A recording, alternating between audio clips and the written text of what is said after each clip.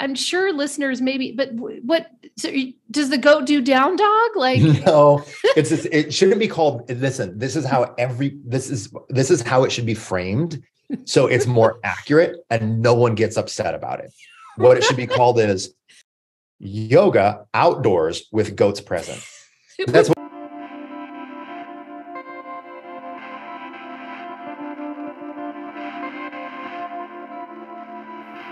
My name is Kim Weeks, and this is Practicing Well, a podcast designed to bring you content to help you be your best self. Jason Crandell talked about how yoga is not a thing to be changed, but rather something to be accessed. And so your interaction with it and your study with it is a reflection of who you are and what you're looking for in this process of self-inquiry. And that's what led us to talk about plumbing the depths, which is, to be honest, is the phrase I used in my very first blog post in my old yoga studio in 2002 to describe what I thought yoga was. And so it was really cool to listen to Jason talk about what is happening in these teacher training programs, in these 200-hour, 300-hour programs. Jason is considered a teacher of teachers. And so he's meeting a lot of people who are already far down the rabbit hole in the yoga sphere.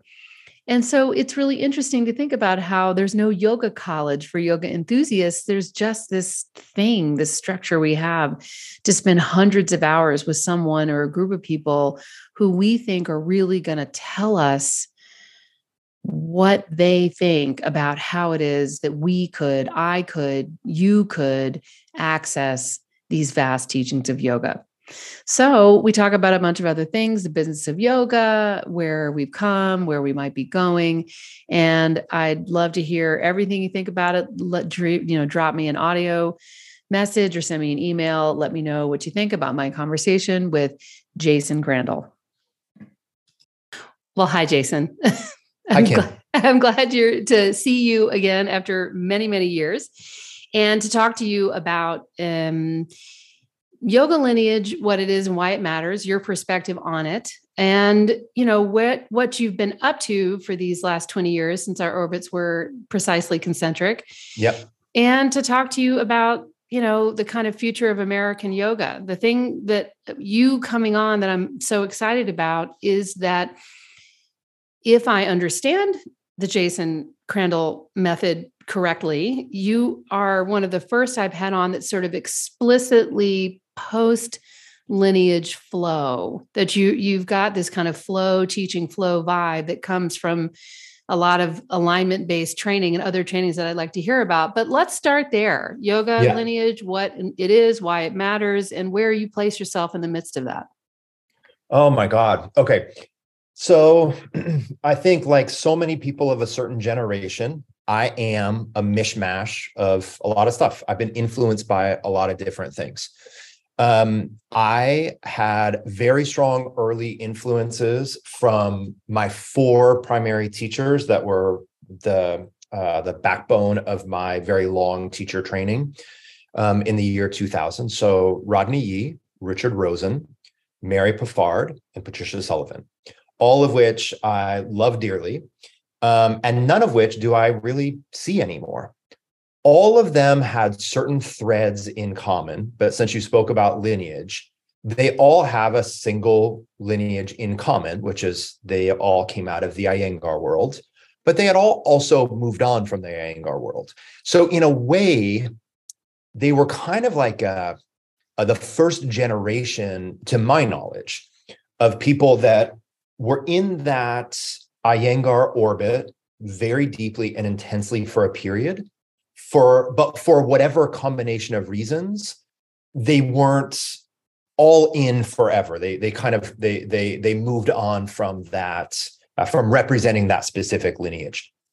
And so from my foundational teaching, from my foundational teachers, I was largely inspired by Iyengar yoga. Enough so that I studied for many years also with Ramananda Patel, who was the best. Oh my significant God. element within that orbit. And we should not place in this for orbit now. everybody. This is the Bay Area. We're talking San Yeah. Francisco, Bay It's Area. the Bay Area in a good time, man. The 90s and the 2000s were a good time for yoga in that era. And so I was both informed by and influenced specifically by that lineage, but never completely part of it. I would say that the other pretty significant influence on me as a practitioner and as a student, or as a student and as a teacher, is Ashtanga yoga. That was actually the first style of yoga that hooked me. I had taken several other classes from many other teachers for a period of time, but when I came across Ashtanga yoga, I think I was maybe 21. And I had grown up as a pretty competitive hockey player in Detroit. And there was several different things about that practice that I was able to hook into and identify with. Number one, it was pretty physically demanding. And number two, it was repeatable. And so having had that background as an athlete, like I just understood drills. I understood repetition. I understood like coming to the same thing time and time again. And so I left that practice, the Ashtanga world, for many reasons. But one of the just really personal reasons is it didn't seem to work that well in my body.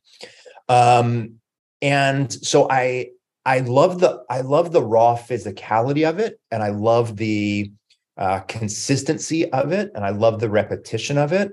But the actual postures involved in it weren't so commensurate with what my addled lower back needed. So it was that plus the like Iyengar plus the post Iyengar world. And those to this day, like you can't really take a class with me and completely extract those elements. Like I don't represent any of those elements. I don't claim those elements. But I acknowledge those elements, and a class with me certainly reflects them. So we can't extract any of those because you have your own method. So let's talk about what that is, or can we, as a kind of a wending path back toward, what, you and I are contemporaries of each other. And I should say, and kind of name that I'm bringing in at the moment, of course, there's different generations, and the idea that yoga generations, thanks to the RYT 200 and 500 hour programs, are really in very short timeframes, like 2 years, 3 years, 4 years. But if we were going to talk about a quote normal generation, you and these people you cited and are kind of a generation ahead of us. And here you and I are in this generation, such as it is, which is why I reached out to you and Andrea in the first place. And then we've got people behind us, many of whom you're teaching, who are in this other generation. And so since you've got the Jason Crandell method, let's talk about that as a method, because if you're calling it a method, in a way, that's a lineage, right? Yeah, I feel kind of a little hesitant. So let me talk you through the iteration of this. I remember, so there was a period of my life where, in addition to teaching yoga, in addition to teaching yoga more or less full time, I was also running a mind-body center in San Francisco that was connected to the San Francisco Bay Club Mind-Body Center. And so I had exposure to the experience, both the upside and the downside, of essentially being a mid-level manager in a very structured corporate world. And I remember this week of meetings where what we were trying to do was develop the greatest synonyms and the greatest adjectives and adverbs that described what we did as a community, right? And so it was kind of this branding exercise, right? But the branding exercise was really just to figure out the right descriptors. And so I did this for the broader mind body center.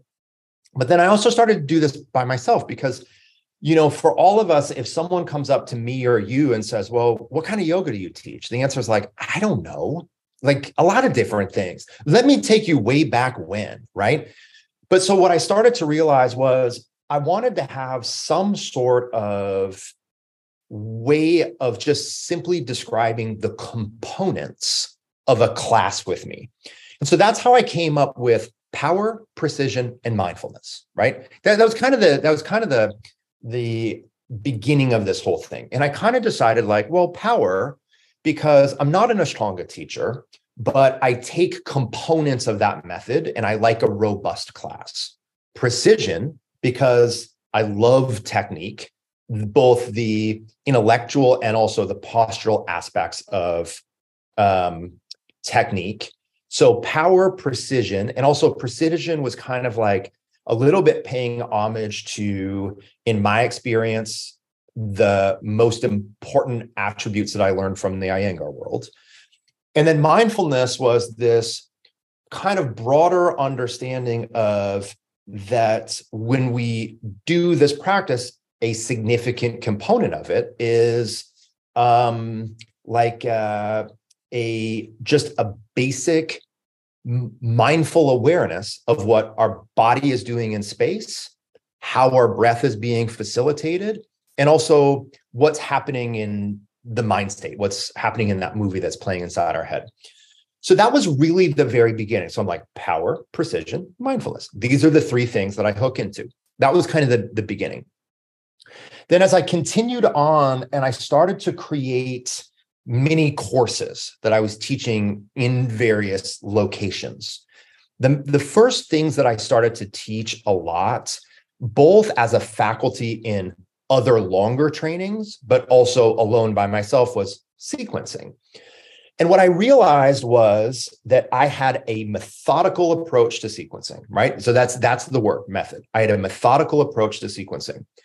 I also started to realize that if you take, let's say you take 40 classes with me, live or in person or whatever, there are going to be some things that are consistent. There are going to be 40 different classes, but they're not going to be 40 completely random, disparate experiences. Like there are some very consistent aspects of a class with me. Some of those aspects are power, precision, mindfulness. So I had a sequencing method, and then I could reverse engineer, teach that sequencing approach to other people. And I just knew that, like so many people, I am a combination of many hard to pin down influences. But then I started to realize, like, okay, I kind of need to own this. Like, there are attributes to my classes that are extremely consistent, and I have an ongoing, consistent, methodical approach to sequencing. And then over the years, I've also developed a pretty methodical approach to teaching trainers. So that's kind of where it's like the Jason Crandell yoga method, right? But a couple of other things I want to say about this, which is it is also extremely loose because I don't want to carve out any like pro forma pre-packaged stamped, you do 5 A's, 5 B's, this pose, this pose, this pose, and we call it the blah, blah, blah method. And you're saying, Namaskar A and B, right? Sun salute A and B. Mm-hmm. Right. Not that there's anything wrong with that, but like, I am fiercely independent. I always have been. And not only am I fiercely independent, but I'm pretty contrarian. And I'm also very not only open to, but compelled to changing things. So being my own, if it was like a really strong brand, I would be a terrible brand manager because I'm going to be changing things about it all the time. Right. Yeah. And so that's kind of why I've called it Jason Crandell Yoga Method with those like power, precision, mindfulness. But again, I still keep it very loose because I still want everyone that I teach to be themselves. I want them to bring themselves. Like if I trained you, Kim, right? We're contemporary, so I didn't, obviously. But if I trained you I would want you to be Kim Weeks, not Jason Crandell Yoga Method, like ambassador. Do you know what I mean? So I try to have this like little bit of a moniker and clarification, but I'm really not and never have been trying to do a more structured, formalized brand than that. Yeah. I mean, it's interesting to hear you describe it all that way, because as I was just telling you before we, press record, Doug Keller's podcast, which I just released this morning, talks a lot about how with lineage comes the assumption of authority. And authority is a very interesting word that we've grappled with in modern yoga, and maybe more very specifically in American yoga as it's grown. And, since you and I overlapped in the Bay Area, you're still there, I'm now in Denver. And I'm also really interested in that, because you've taken this mishmash, as you say, and morphed it into a method that has this loose approach, but these three specific words that you can keep hewing to, and the students that you teach and trainers that you train can keep going back to those three elements. And so I was thinking, as you were describing it, power, precision, mindfulness that could be a CrossFit brand. I mean, that could be a something else brand. It could be, right? And so let's talk about that being yoga, because, Yoga Journal, of course, has talked about you as being one of the teachers shaping the future of yoga. And of course, I'm kind of obsessed with that concept. What is the future of yoga? I'm trying to think what thread do you want me to pull on next? Let's start with the why yoga, because it also kind of pulls on another question personally? I have. Well, yeah, because, power, precision, mindfulness could be applied to like a CrossFit discipline. It could be applied to like a weightlifting discipline. It could be, who knows, like, flying or something. And so yoga got you. And this is the yoga method that you have. And as an influencer in yoga, I'm interested in why yoga, what yoga, how yoga, like, what is it for you? I'm only comfortable asking that as it relates directly to me and my experience, right? So, but I'm happy to say, so I won't take you super far back, but let me kind of disclose a couple of things. First of all, I love the gym, and I love other physical modalities, and I love other intellectual pursuits. I spent a lot of time, probably as much time, training in other physical modalities currently as I do spending time on my yoga mat, of which are both still a lot of time. So I have this very broad-based kind of ecumenical love of embodiment. To me, I can tell you the biggest difference between the embodied part of it. We know yoga is not just body stuff, but in terms of body stuff, I can break it down to you like this. In all other physical endeavors that I have engaged in, my body is the vehicle to execute a task. I'm using my body to do X, Y, or Z. And in yoga, it's the inverse. So in yoga, the whole intention is to, like, the outcome is to more skillfully inhabit my body. So I do my yoga practice to understand the experience of embodiment, but I don't train Brazilian jiu-jitsu or lift weights to understand the experience of embodiment. I use my body to perform those activities. So I've always think about yoga as a much more overtly reflexive experience, where even just the postural stuff is a process of self-inquiry. But when I'm training jiu-jitsu, it's not a process of self-inquiry. It's a competition, right? Same thing when I played hockey or when I was skateboarding forever, right?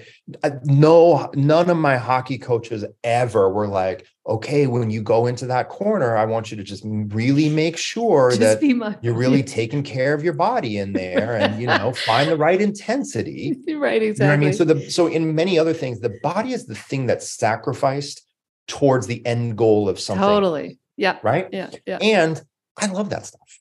I'm a little, it's like, I appreciate it too.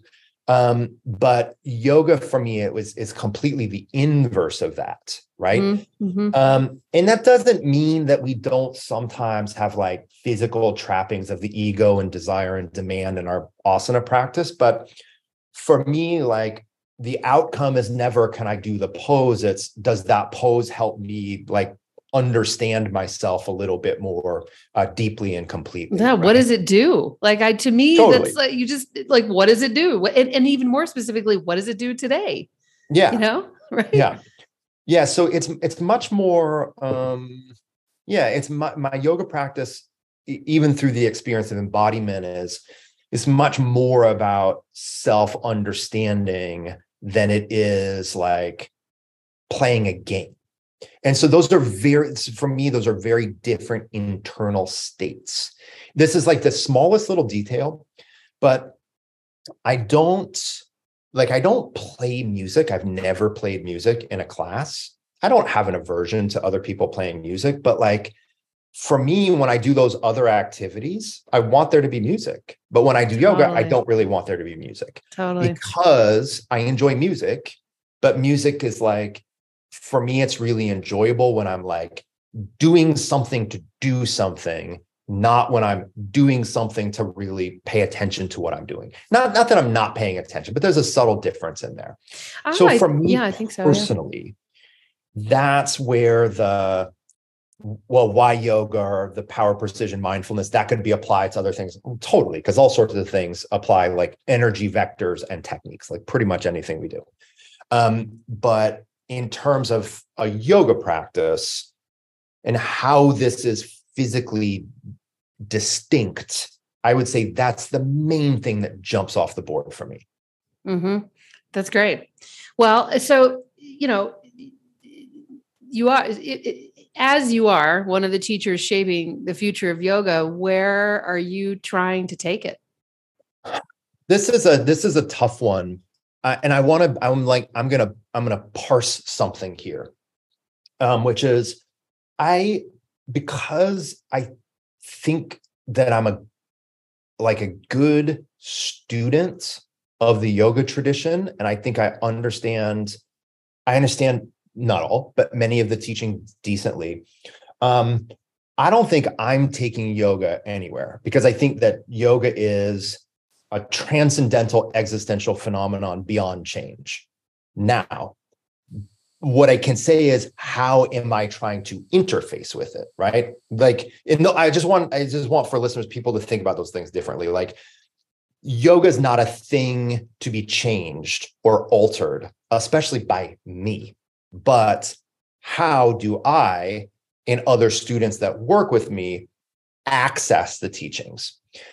I think the first thing to step back is to probably say that yoga's never really been a singular homogenous thing, right? It's never been a singular homogenous thing that somehow in the modern era we're corrupting by, introducing X, Y, or Z. Like, that's just not the case. It's never been the case. Goats. Are we corrupt? We're not corrupting it by introducing goats, beer. I have taken a goat yoga class. Have you? Want everyone to know I this. Almost did. Yeah. And here's how it happened. So we don't live in the Bay Area anymore. We moved to Southern California last year. Oh, cool. And there's this really beautiful, like, hobby farm. It's not a hobby farm, but it's also not a working farm. It's like it's a hobby farm, but it's a commercial hobby farm. And they run all sorts of like really fun things. And my daughter found out that there was a goat yoga class and she wanted to do it. And I'm like, totally. And I did it. And I genuinely loved it, because what does it look like? Yoga. Are there poses? I like being outside. Do you imitate the goat? I like goats. Yeah, I know. I agree with all those things, but like, I'm sure listeners maybe, but does the goat do down dog? Like, no, it shouldn't be called. Listen, this is how it should be framed, so it's more accurate and no one gets upset about it. What it should be called is yoga outdoors with goats present. That's what goats. Yoga That's all it is. Wait, yoga outdoors with goats present. present. Yeah, they just kind of like walk around and they're really social, right? So like if you're on all fours, they'll jump on your back. Oh And my they'll like come God. up and they'll like do stuff, right? I love So it. it's literally, it's just like, imagine like if you're a parent and you practice yoga at home, your toddler comes over to your mat. Oh my God. How If many you're a Zoom person screens? and you have How a many? pet and you 1,000? practice at home, Yeah. your Yeah. animal comes over. Right. So all this is like, it's outdoors and goats come over. Anyway, don't put me in the position of being like, this might be the most quotable part of the conversation. Okay. Yeah, exactly. Exactly. So I don't even remember where we were. However, no, you were saying that, that yoga it's is never not been like a single thing. Yeah. Okay. There are common denominators of the yoga tradition. However, the like practical technical components and also the philosophical constructs are incredibly diverse, right? So there really isn't a yoga tradition. There are traditions that comprise yoga. With all of those things being said, I think if I were to just like say where I see the general modern trend, I don't think it's going to surprise anyone, but where we see the modern trend is more online and shorter increments of time. And that is, we might kind of as like look, you and I both, because we have similar backgrounds, there's a part of us, whatever size part it is, that's going to be like more online and shorter period equals not the right direction. I totally get it. There's a part of me that's not the right direction. But I also want to say that I think a big component of this is the increasing accessibility and inclusivity of yoga. So here's the thing. Yeah. More people do it than ever, which means when you have a larger population, you're going to have more ways that population actually does the thing. Totally. So, right? So, of course, as yoga has become more accessible to a larger global population, many of which are tired and busy, they're going to be doing it in mediums that are more convenient for shorter periods of time. Like the likely, like the realistic likelihood of the majority of the global population going to a 90-minute class multiple times per week is really low. So, right. So those are really great things. It's like for the 1%. I mean, what working parent has time? And by the way, and if you don't, the money, right? I mean, right? Exactly. It's gotten so expensive. It's crazy expensive, right? So that's kind of where my mind goes, is like, for many years, I would spend hours and hours per week, not only practicing yoga, but going to yoga, right? I now spend hours per week, but I don't spend any time going to yoga. I don't even spend any time going to teach yoga, because it's right now, all what I'm doing currently is filmed. So there are some, anytime you do something with less intensity for a shorter increment of time, it's harder to plumb the depths of that thing, right? So I think a lot of the shorter increment, shorter intensity that's happening is harder to go as deep, and it's probably much more about improving quality of life and improving I'll keep it like that, managing and improving quality of life, rather than looking to, transcend your existence. Right. So I do think, I don't want to say it's more, I don't know. I think it's fair enough just to say more people practice, but more people are also practicing in shorter formats with less intensity, more or less as a way to manage quality of life. Yeah. And, I want to tease out a couple things there because I'm just thinking about how, when you and I began yoga plus or minus in the aughts, late 90s, whatever, there were like 10 to 12 million people doing yoga in the United States. Let's just keep it with the US. Sure. Now we're like 4x that number, 4 or Probably. 5x, 50 million, something like that. And so at that time, so many different media were influencing the way we did everything, right? We could finish a thought in our brain for longer because the TV's, show would like run for however many minutes, commercial come. And now it's just like swipe, YouTube, jump around. Like I watch my son YouTube and it blows my mind how quickly, the brain is like, bumping around from one topic to the next. So even though we have had this media shift that, of course, COVID progressed much faster, it was already happening. We're sort of here faster than we would have been anyway, had it not been for the pandemic. But I still think we were kind of trending online anyway. And I know you've had that great conversation with Amanda Kingsmith about some of these similar issues. The woman, the MBO woman, the Canadian who's been traveling all over the world and, basically was online way before anybody else is thinking about this. Interesting to talk to people like her.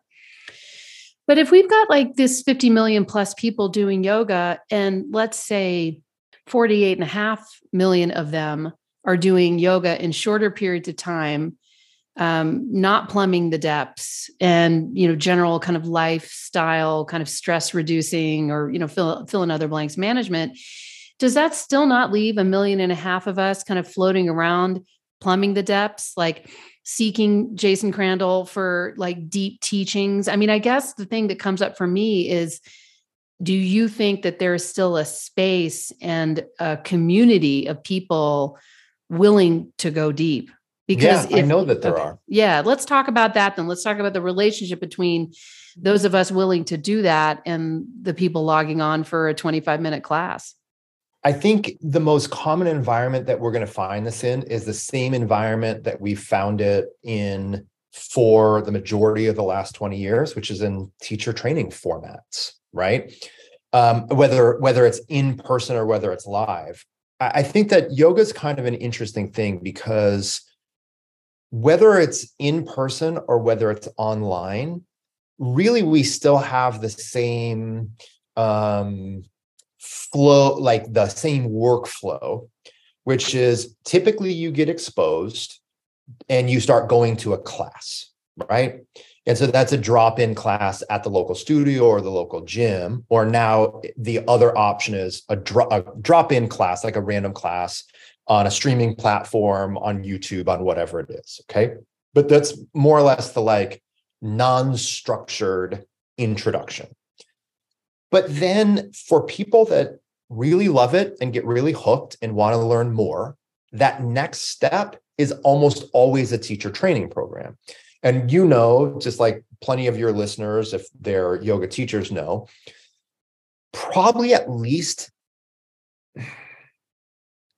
30 to 40%, non-scientific number, just estimate, 30 to 40% of people that do a 200-hour training probably don't necessarily intend to teach yoga. A large percentage of them actually end up teaching yoga. But a lot of times people that want to plumb that deeper depth, they join a teacher training program because there isn't like a college, right? There isn't like a higher level, more in-depth, ongoing education for yoga enthusiasts that don't also want to be a teacher. So a teacher training is kind of simultaneously for people that want to learn a lot more, but not teach, or want to learn a lot more, but do teach. And I think that that's the environment where people that are really wanting to go into this content with greater depth and intensity and duration, I think that that's ultimately where people end up. And I think it's a pretty sensible route. To my experience, the only thing about it that's really changed in the last 25 years is online has also now become a viable option for that. But like the experience of it, the motivating factors involved, it's the same. It's just whether or not you're more drawn to doing it in person, or whether or not you're going to do it online. And I know from my groups of online training students, and then my past groups of in-person and my hybrid groups, every single person in there is passionate about the deeper experience of the yoga practice, or else they wouldn't put up with me for 300 hours, right? They just wouldn't. There's just no way that you'd put up with anyone for 300 hours if you weren't really passionate about that subject matter, that's a good right? point. And I like, that's a little self-deprecation, but I would say the point is the same. Like I would study nothing for 300 hours unless I really wanted to know that thing and go deep. And so these communities are really impassioned and really smart and really caring. So totally, the answer is there are absolutely big communities of people that are interfacing with this subject in a very deep and poignant way. Do you think, do you see things growing? Or do you think somebody said to me the other day, I think yoga might have crested, might be, in terms of its impact in the public imagination, it's kind of gotten absorbed, and therefore we might be done. What do you think about that? I don't know. I think it's so hard. I think it's so hard to know because the way in which people practice now is so diffused, and we're such a prisoner of the moment, right? So if my experience was, well, I always used to go to so-and-so's class and there are always 50 people, but now there's 26 people and it's been 26 people instead of 50 people for the last 6 months. Oh my God, half the people are doing yoga. But the reality is, are really half the people doing yoga, or there's more places to do it, right? So there's so many more places that it's just a little bit, this isn't quite the right word, but it's like practicing yoga is a little bit less like centralized and conspicuous. Totally. It's more like it happens at the job. It happens at the health club. It happens at this. So for me, I just don't know. I wouldn't argue against that sentiment, but I'm very hesitant to corroborate it. I think what I'll say is I believe that there is still massive global demand, but that demand is more diffused. It's just much more diffused. Well, and it's also, the demand for what specifically. I was talking to Anjali Rao, she's somewhere in California. I think she's in Northern California, but anyway, the incoming president of the Accessible Yoga organization, outgoing, being Jivana Heyman.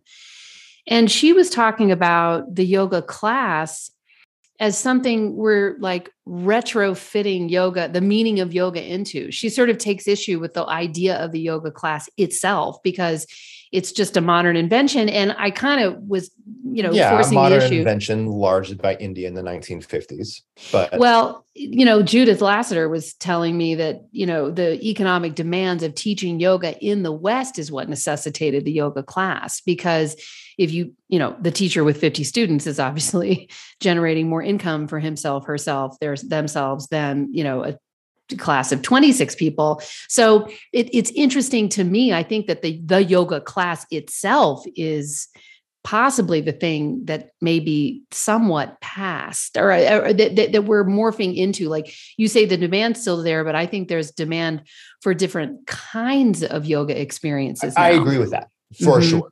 Sure. Let's tease that out a little bit. Like what kinds of yoga experiences are we capable of offering? And even if, maybe I shouldn't be asking the question in terms of like a generational thing, but like if a lot of the people that come onto my podcast have been practicing yoga for 50 years, and then you and I were like closing in on 30 or whatever years of practice. what can we offer to people? And what can we do in terms of being teachers in this market as the demand for different kinds of yoga happens? I think two things. Well, maybe not two things. Maybe this is like too rote of an answer, but I still see the primary teaching environments, or this, like a teaching environment and an educational, they're the same thing, whether you're the teacher or the student, right? But you have the public class, which, to be quite frank, I think it's really valuable and really important. And I don't know how millions of people get access to this without that. There's also, I think we should also understand, when it comes to psyche and personality type, there are a lot of people that don't actually want to work one-on-one as the student. It is really uncomfortable for many, many people. So I believe we have to have multiple environments to interface with this, because there are different types of people that do this practice. So you have the class environment, which is a drop-in class. But you also have this, for teachers, I think, this extremely, extremely underutilized group environment, which is a small group series. So you have a limited number of people, maybe 8 to 12, and you're working with them on a specific set of focal points and topics for somewhere between 4 and 8 weeks. So that's kind of like your first tier of greater specialization. Then you also have private sessions in person and Zoom online, right? We're having this communication on Zoom, but we could very easily be teaching each other yoga just as easily, right? Totally. The only thing that we're not going to do is manual adjustments, but that's a whole other subject anyways. And I know. just fine that we're not. Then you're also going to have essentially like small group privates. So you can have 1 to 4 people that get together regularly with the same teacher on a certain set of topics. And then, like we said earlier, you also still have short form and long form yoga teacher trainings. I think the other thing that we can consider, because we have access to technology, which in ways can be problematic for people, it can be disconnecting for people, but good luck getting rid of it. It's also an incredibly accessible way that we can expand our teaching, but also our studentship. It is really simple to create non-conventional environments by having a 4-week book club on the heart of yoga, a 4-week book club, or an e-course just on the Bhagavad Gita, or just on the Hatha Yoga Pradipika, or any number of these things, right? So when everything is done at a brick and mortar studio, you have time and space constraints, right? But we're kind of beyond that. So as a community, we can really think about what I would say as a teacher is like, what are you passionate about? Because there's an infinite amount of time and space that you now have. You don't have to be like, oh my God, I want to do this at 7 p.m. Do it 7 p.m. on Zoom. What do you really want to teach? You feel stuck because you're only teaching asana and you don't have as much time to teach meditation and pranayama? Great. Do a 4-week pranayama and meditation course online with your group. So we have so many, it's so much easier to connect with a student base, and it's so much easier to essentially create your own content. But there's one thing that's required in all of these things, which is the same thing that was required for you to make this podcast happen, which is initiative. As the teacher, you actually have to have the initiative to make these things happen. And if you don't have the initiative to make things happen and think outside of the box, then I think some of these opportunities will be lost to you. You know, it will end in, a few minutes. And I was thinking when you were way back, I don't know, 15, 20 minutes ago, talking about the work flow, the work stream or workflow that is the same plus or minus for a student coming into a class, taking it online, going to a studio, the same sort of set of experience, generally speaking, toward this, I want to plumb the depths, start a yoga teacher training program with you or this other person or whatever. And when you said the word work stream, I actually thought you were going toward the work stream or the workflow of what happens in the body when you take a yoga class, which, yes, minus the hands-on adjustments, which as we all tumbled into COVID, were already becoming very fraught because of Me Too and because of the big sets of conversations we were all beginning to ask ourselves about consent and the role of it in a yoga class.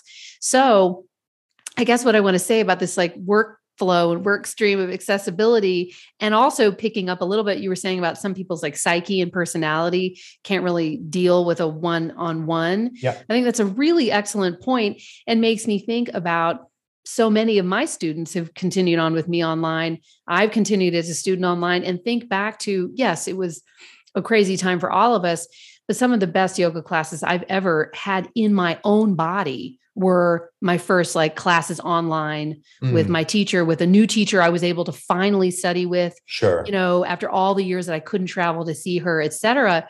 So there's this law of unintended consequences, I think, occurring in people's own embodied experiences, not just as teachers, when we express the initiative, exactly as you point out, to go and teach the thing that we're passionate about, that's, you know, we wake up in the morning thinking about kind of a thing. But I think it's also for students to empower people in their own spaces, which often feel a lot safer than a yoga class anyway, right? So I don't know if you have any comments to that, but sort of wrapping in a bunch of the things you said. I mean, one of the things that comes up for me, just like a very specific detail, is students that practice on Zoom with their camera off.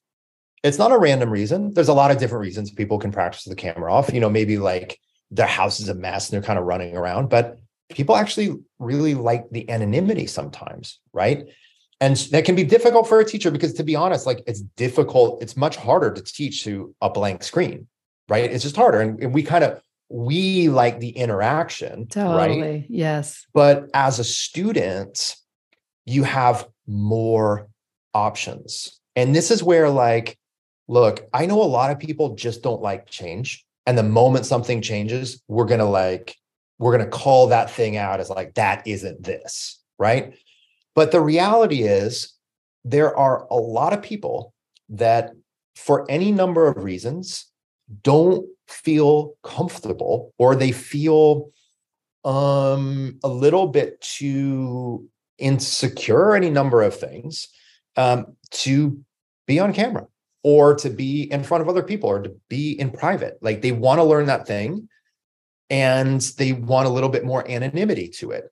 And so I think that people can practice A, in a live Zoom class with camera off, or B, and recorded content, whether it's on a Glow like I work for, or any of the number of the other places, or YouTube, or whatever it is. And this is where, like, I have to push back against it being like the old dismissive, well, when I was blah, blah, blah, blah. I have to push back against that, like, literally every 30 seconds. You've got to. But it's the truth. Like, there are, it's why I said very early on, it's not for me to determine what yoga is. It's not for me to determine how people practice yoga. It's for me to determine, how do I interface with this existential set of teachings and communicate it to people who are interested in hearing it from me. That's it. Totally. I can't do anything else. I can't make any other larger scale assessments or judgments. Mm-hmm. That is such a great place for us to land the plane anyway. And I was thinking, you know, as we do, there are a couple of things. First, Ed, thank you for reminding me about Glow. I'm glad that people can go access your teachings there. I think that's great. And, I wonder, you and Andrea have been doing Yoga Land forever and Long time. a Yeah. long time. Yeah. And so the two last questions I have for you are, any learnings along the way, because you've talked to all kinds of great people. And I love the instructional aspect to Yoga Land. And it's just so helpful. It's such a helpful podcast for yoga teachers and the yoga interested. And that, kind of dovetails into lots of things you've already said, but you might want to put a pin on as you end. There are a lot of yoga teachers in the audience, the yoga interested in my audience as well, but lots of yoga teachers. Is there one thing you'd like them to remember or to say to them as we end? Well, first, thanks for bringing up Yoga Land. It has been, it's so funny. Like Andrea and I, the audience, as it doesn't know, Andrea is my wife. She's also the host of Yoga Land. We met almost 20 years ago. And we worked together professionally for a long time because she was my editor at Yoga Journal. And yoga has been this this through line in our lives. But outside of recording Yoga Land, we don't sit around the house talking about yoga. I did a post on this. I don't know if since we've been married, I don't think we've practiced in the same room ever. Mm-hmm. So one of the nice things for us about Yoga Land is it's like this very structured opportunity for us to talk about this subject matter that is so near and dear to both of us, that is not like afternoon we're on the couch just talking about random things in life. We don't start talking about yoga. So it's been that. I think another thing that we have really focused on, Andrea more so, and you used the word when you brought up Douglas, the word authority. Authorities too always made me uncomfortable. I resonated with how you framed it. But there is a word that I do feel comfortable with, which is expertise. And expertise to me does not mean like everything is known.